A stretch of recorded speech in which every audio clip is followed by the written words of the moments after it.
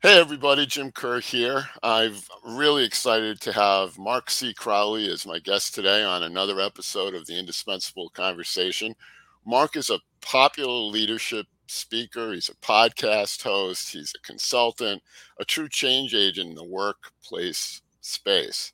He's also the author of Lead from the Heart, which is a tremendous book that examines how to lead and inspire others to greatness by leading from the heart. So all this makes him like the perfect guest for us to explore this question. Is emotional currency worth more than raises and bonuses?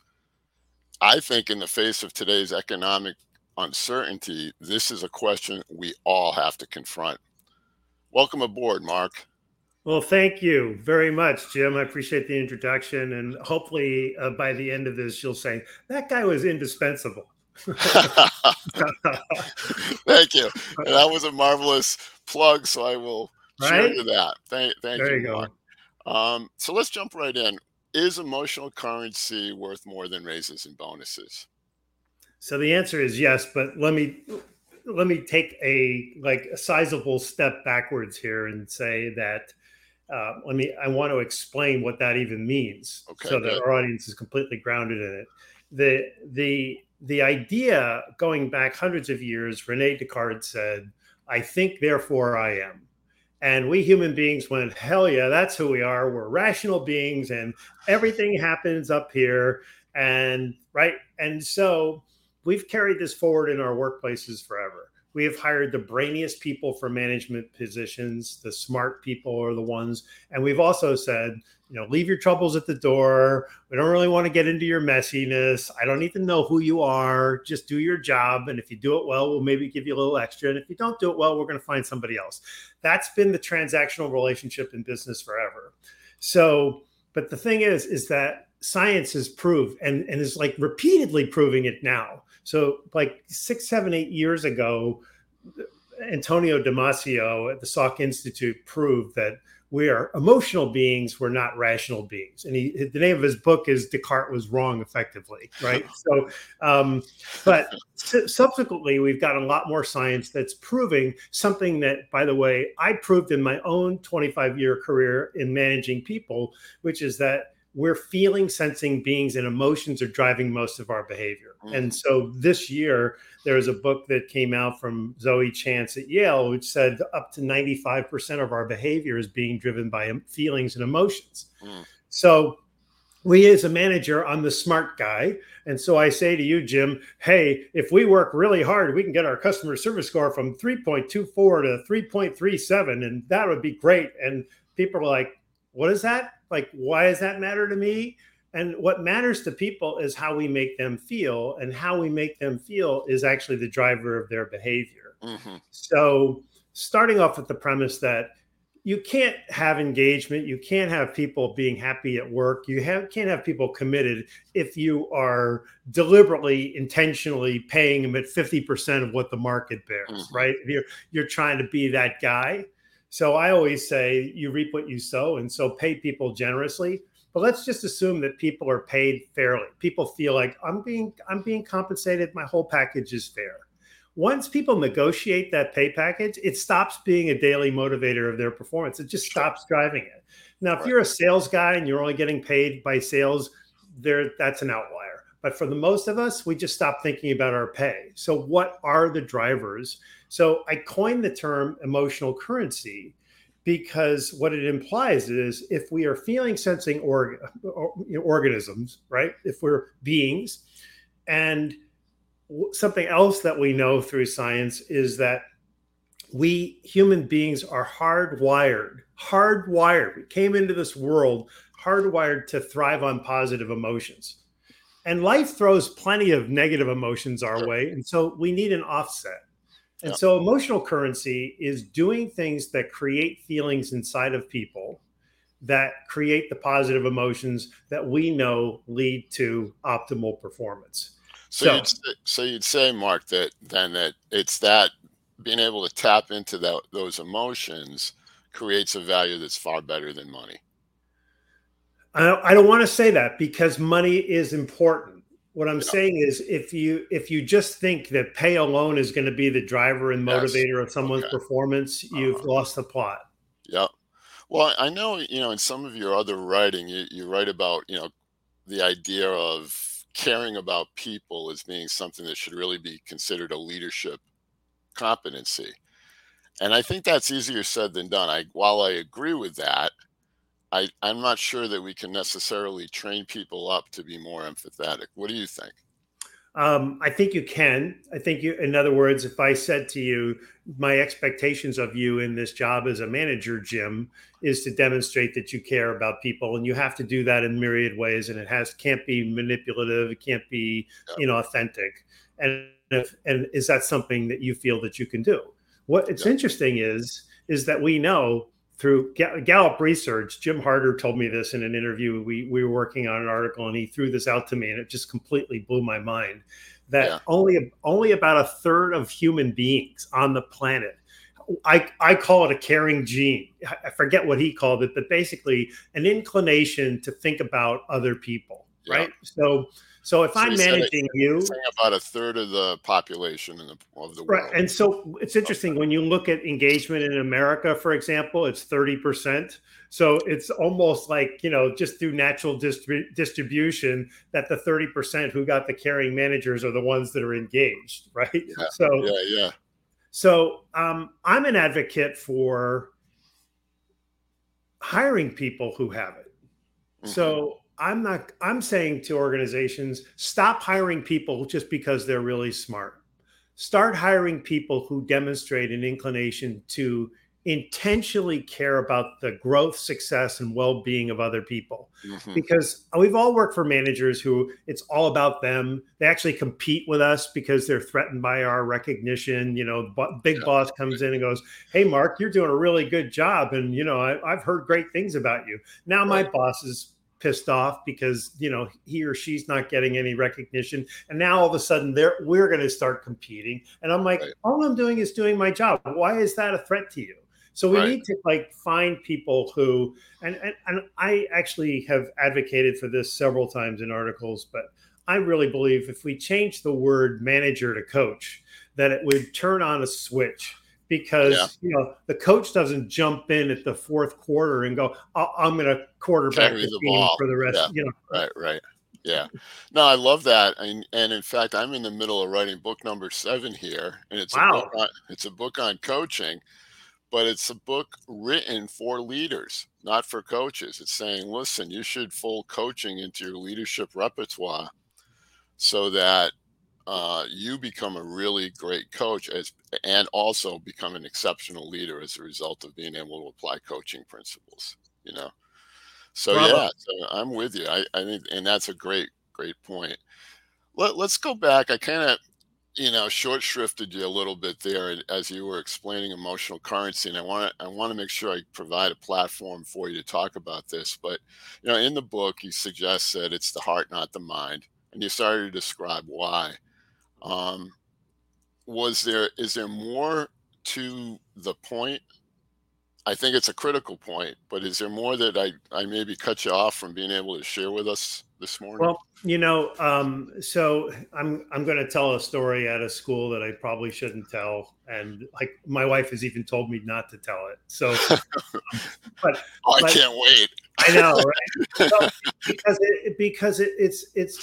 admittedly it's a little bit disrespectful, and I don't mean it that way. So if I frame it up just as an illustration, I think it would be helpful to your audience. So I can see my book in the background, and I'm hoping your audience can. Yep. So when my publisher came to me with a mock-up of the cover that they were proposing, the designer had not read the book, and so on the cover was two things: one, a black laptop with a Valentine heart on it. That was the Okay. cover, and that is the third rail for me, because when people hear the expression "leaf," like, it could not have been more mismatched to what the book is about. Yeah.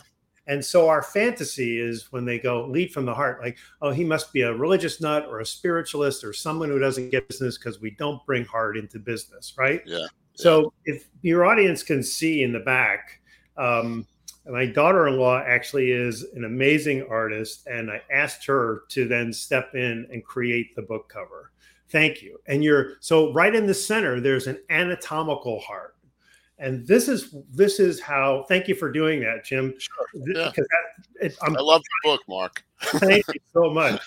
I'm trying to punctuate the idea that this is not a romantic idea. This is not a soft idea. It's a scientific idea. And I was a biology for non-majors guy in college. So like, I'm not the scientist, but I went looking for validation of what I already knew to be true. And what I found is that the emerging science is proving that the heart and the mind are actually interconnected.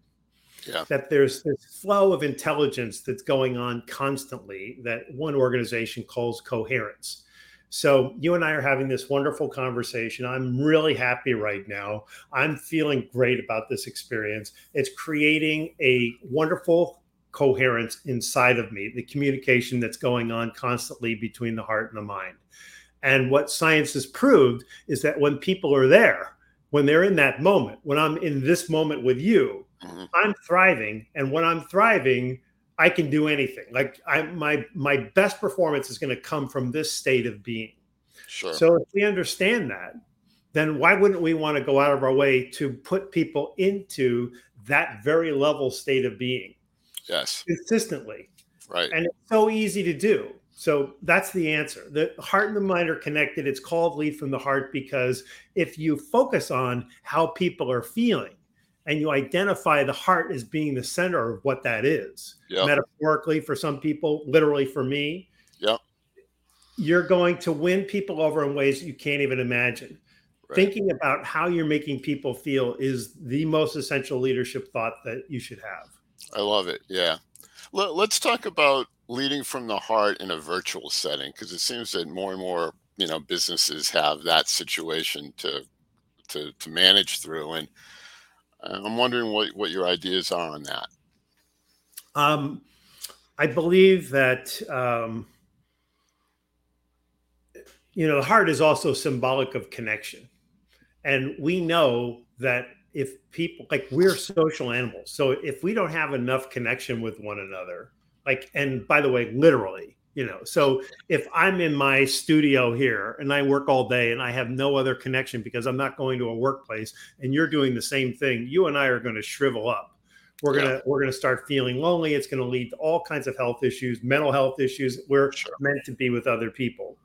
But if you're managing a team that's remote, and by the way, this is the same standard if people were with you all 5 days, because people come into the office and you work with them, you go, hey, where are you on this? And I need this done. And you're not really having any connection with them. You're just having a transaction. So I'm saying that managers have to have a conversation with every single direct report every single week. And some managers go, well, I don't have time for that. I'm like, well, that's your job. That's the way I look at it, right? Yeah. Because the conversation has to be, how are you, Jim? How are things in Cornwall, Connecticut? What's going on in your life? Tell me about the book you're writing. Right. The idea isn't, hey, Jim, when are you going to get me chapter 3? Because, you're a little bit behind on schedule. And that's not the conversation. The conversation is, how can I help you? And that may translate into, hey, I'm having a difficulty getting, this department to help me out. So maybe, that may be that. But the idea is, the continuity, it's the predictability and the stability of knowing my boss, Jim Kerr, is going to have a conversation with me and I can talk to him or her whenever, knowing that I have, challenges. I need your support. They're accepted. Yeah. I mean, and I agree. I mean, I wrote some articles on this a couple of years back when COVID was sort of at its height of scariness, and not that it's not continues to be scary, but people were really, concerned about what's this look like and what if it doesn't go away and so on. And I wrote about the idea of helping people in a virtual setting to still feel connected. Now, I've got grave concerns that full out virtual world is not a good one to strive for. I think there's impact. I think it's going to probably really be felt by the youngest generation of worker that's entering the workforce, who maybe never stepped foot in an office yet. Because to your point, if they were in a space, and everyone's there working together and so on, there are people that will come out of a meeting and go, "Hey kid, come here for a minute. I want to give you some feedback," Right. and help to coach that person, and also point out maybe some of the small p politics that's being addressed inside the meeting. So it's the meeting inside the meeting kind of thing. And I don't think that really happens in a virtual setting. I don't think leaders are spinning back around and trying to coach up their younger, less experienced staffers. I think it's on to the next meeting. And I think that's where we're going to suffer consequence, because we can imagine that if this goes on for any period of time, your middle management, which these young people just entering the workforce are right now, will become middle managers in 10 years. And they will have no experience in team building or any of that kind of stuff, or very limited. I mean, I think some of it can happen in a virtual world, but there's some big gaps there. And I think we've got to kind of confront that as top leaders, and recognize that we've got to do something else to be able to harness the potential of our youngest workers. I wrote an article when we first started going back to the office. And usually, like, I write for Fast Company, and usually they've done very, very well, and I've gotten a lot of really great feedback, and I feel like I'm having a good impact. And I wrote this article at the beginning, and I said, this whole idea of working remotely 100% of the time is not good for anyone. Yeah, I got hate mail for the first time I've ever gotten it, But what's get used to it, kid. If you say something, I wasn't. Something controversial. There's someone that's not going to like it. But I think what we're, first of all, 60% of jobs will never be done remotely. So, we're talking about the smaller percentage of people. Now, a lot of them are professionals, and, you and I are able to work remotely and so forth. But I absolutely agree with you in the sense that there's so much that's lost. The mentoring that you were talking about. What I look back on my career early on, I got surprisingly big promotions, one after another. And I've had plenty of time to reflect on it. And one of the things that I think that I brought was an unusual sense of humor. Like, I could see, and it was, it was perceived as being very creative and like giving a different perspective on things. And it was a strength of mine that I still have, but I was able to display in meetings with other people. And they were like, hey, he's smart, but in a different way. Right. And if you do that on Zoom with, the same number of people in the room, I never would have been able to display that. That's just one. But I do believe in the water cooler thing. Absolutely. You run into people and you have conversations with people and you learn their styles and all of that. And so I'm a believer in hybrid. But, one of the things that you were talking about a minute ago that I thought you'd find interesting is when COVID hit, we all kind of figured out, not everybody, but a lot of managers figured out, hey, I'm calling and the dog's barking and the kids running around, kids doing homeschooling. Sure. It's like, hey, this isn't the right time for me to go, hey, you ready for your performance review? And so, so they started to become more thoughtful about it. Hey, is this a good time to talk to you? What's going on? How are you doing? Do you need anything? We're sending care packages to people. Right. And then as soon as we thought that COVID was sort of taming down, we go, we don't need to do that anymore. Yeah. And so as early as last year, last August, there was already evidence that our inclination to care about people in the way that we were caring about them was already on the rapid descent. But what's interesting is if you look at the blip of engagement, when was the all-time high over the last 15 years in employee engagement? During COVID, when managers were being really caring. Well, I know, and it's funny. I feel that the media and some thought leaders here in the leadership space are glomming onto these things, giving it new names. Things, like some kid put out a TikTok video a while back about quiet quitting. And then it all of a sudden went viral. And now you're seeing the New York Times write about it, and Harvard Business Review, and Forbes, and Fast Company, and Inc. And it's glorifying, sensationalizing something that I think has been a phenomenon forever. There's a bell curve. You've got high performers on one end. You have a bulk of people sort of in the middle, kind of deciding how hard they want to be working. And then there's some folks that hide under their desk and hope the boss doesn't find them because they don't want another assignment. To attribute quiet quitting and quiet firing, the idea of the boss, terrorizing workers, in the hopes of making them quit, right? If that's what we're talking about and glamorizing through all this writing and so on, we got again, a younger generation of workers that don't know any better. They enter the workforce, they open up the first issue of, HBR that they've ever looked at.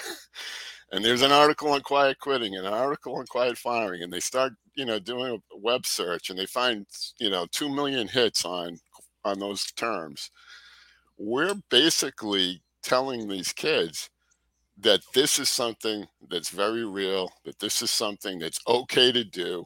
You can quiet quit because, after all, if the boss doesn't treat you well, and so on. And I just think it's the wrong message. Not every workplace ill can be attributed to the pandemic.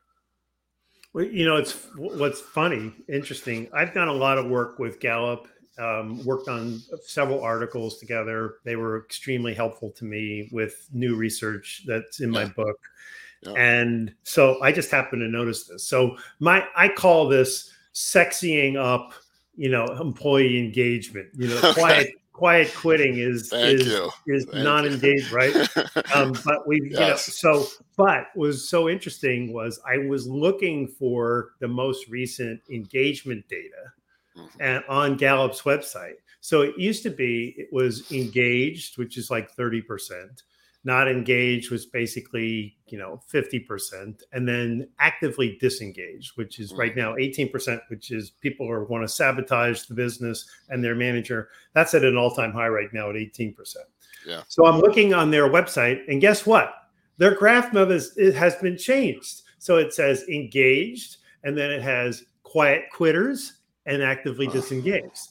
So Gallup is completely on board with this because I think, and I'm just intuiting this, that they were like, people didn't pay any ounce of an attention to this forever. And we've been like reporting on this for 20 years, absolutely. And now everybody's talking about quiet quitting. Well, okay, then we're going to get on board with it because that's what we've been talking about for all this time. So nothing has changed, but I'll tell you, there is something that has changed. And this is going to be another one of these, we need to get back at employees' mentality that's so stupid, but yes. Quiet firing. We had 2 years to reflect on life during COVID, plenty of time.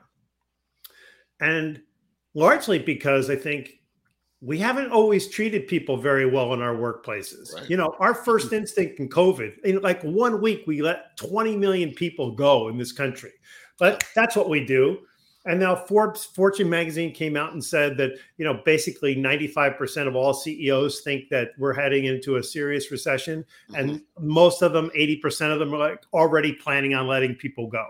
So people think, well, why should I put my heart into my work if this is the relationship that we have here? Right. So we don't realize leadership and our decisions play a huge role in creating these feelings, but the feelings that people are having now that we're going to have to reconcile with is an even bigger quiet quitting. It's work isn't the only thing in my life. Right. That's where people are going. They're saying, you know what? I had time to take my kid to school or to have breakfast with my spouse or, go out and mow the lawn at lunchtime. And right. There are things that I enjoy that I don't get to do when I have to work all the time. And when people are exploiting me by sending me texts at 8:00 and could you get on a quick call or whatever these demands are, we have no boundaries. And people are like, if you're not going to give me boundaries, well, then I'm going to seize them myself because I can't give everything to work. Some managers, Jim, are going to go, well, these lazy bastards, like, these Sure. slackers, and Right. they're not understanding that they're already giving you 10 hours a day. Give them Sure. back their life. If we Right. understand that and we respect that, you'll actually get high productivity in the 10 hours that they're with you. Right. Yeah. Yeah, I mean, I'm in full agreement, and I recognize that what we went through is going to lead us to a new paradigm. And I think we're still figuring out what that paradigm is really going to look like. But, Mark, to your point, we've been talking about work-life balance for decades too, you know, and I think that this, uh, worldwide pandemic maybe brought that to the fore. And, again, we put words around things, great resignation and all that. And then I'm reading some statistics recently that shows that the folks that left are coming back because they're recognizing they need They're income, not. you They're know. not. They're So, not. so I don't know. They're So going. They may go somewhere else, but they're not going back. to their employer. I'm. Yeah, no, I'm They're talking not about going back to. they're finding other jobs that were equivalent to Right. where they They're not were. going back to the first guy. Right. Yes. Yeah. No, I and this data pointed to that as well. So to me, I don't know if it was a great resignation or just sort of a great shuffle, but somehow we're kind of, in that circular part, which I think is true whenever there's a paradigm shift. There's disruption, there's people figuring out things, there's new ideas being thrown forward. Some of them are good ideas, some of them aren't so good. And ultimately, through all of that, sort of agitation comes a new model. And I think we're in the process of kind of I mean, discovering what I that mean new that's model is going to be. that's obviously why I'm here. I mean, that's what we're talking about. That's what the book Right. is about. Yeah. I've spent a whole career proving that this works, and then the Yeah. last 12 years proving it scientifically and Yeah. through research. Right. But I think what we're really talking about, first of all, if you realize that over 70 million people quit their jobs since January of 2021, if we just step back and go, is that normal? Yeah. Is like, Yeah. do people just like quit jobs? Do they Yeah. disrupt their lives and their friendships at work and the Right. routines that they have and whatever 401k matches that they're walking Right. away from and all of that? Why would somebody do that? Like, Yeah. is this normal? And so we go, well, there's something wrong with people now these days.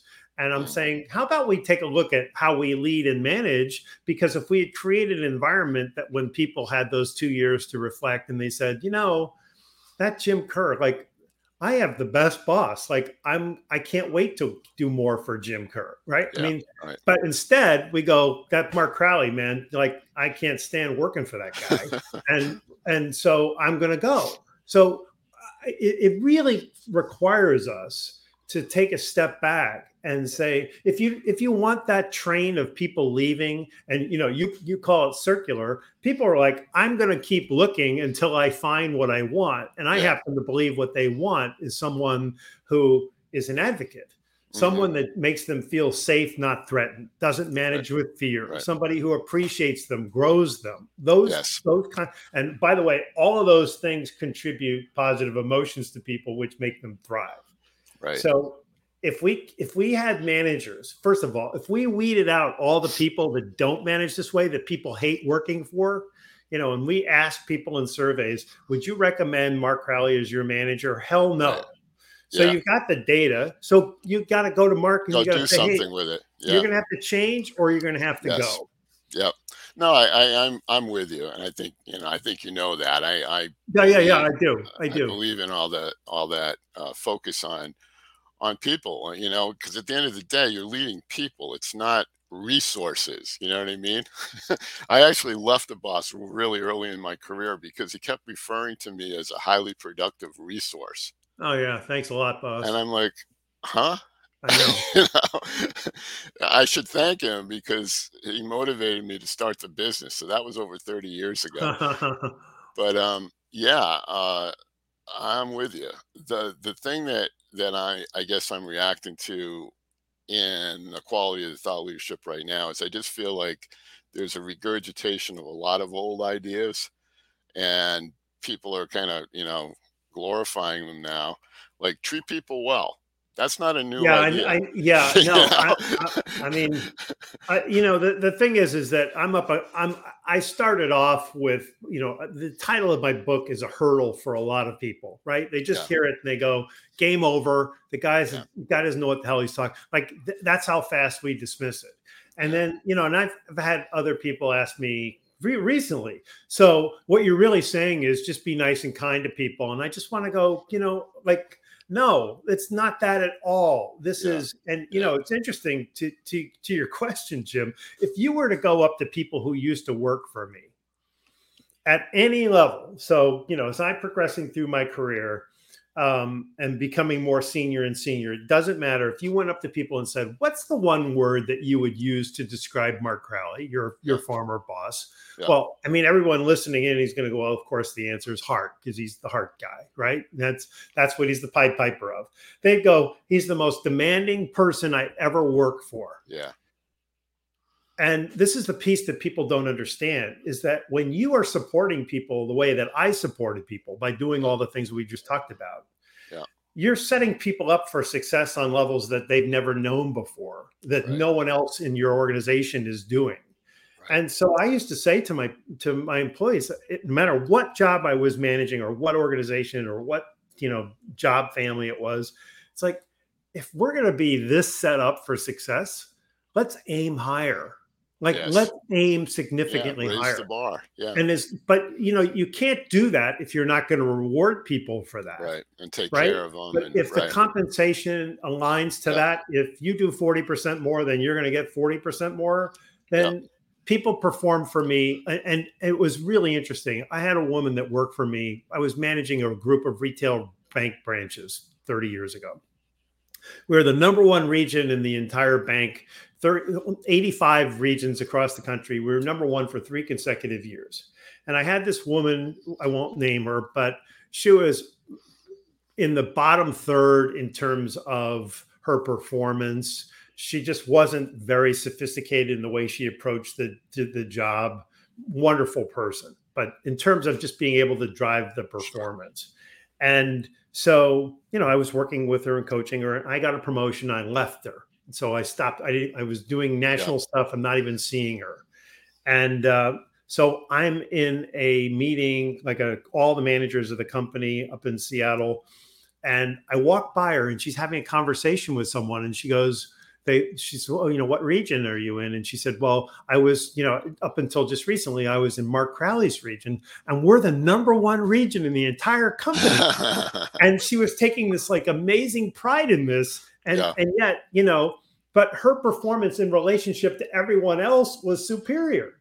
yeah, And so a year and a half later, I ran into her and I said, "How you doing?" She goes, "I'm going to Hawaii." And I go, "Oh, good for you." She goes, "No, I earned a trip to Hawaii." She was in oh, the that's top wow, yeah. 5% Yeah, of the that's company. excellent. What a great story. Mark, I could talk to you all day here, but we've run out of time. I'm going to leave this wonderful story as sort of the end mark for today's conversation.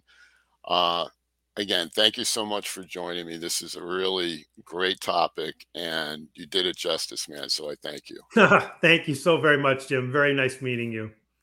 Take Goodbye. care.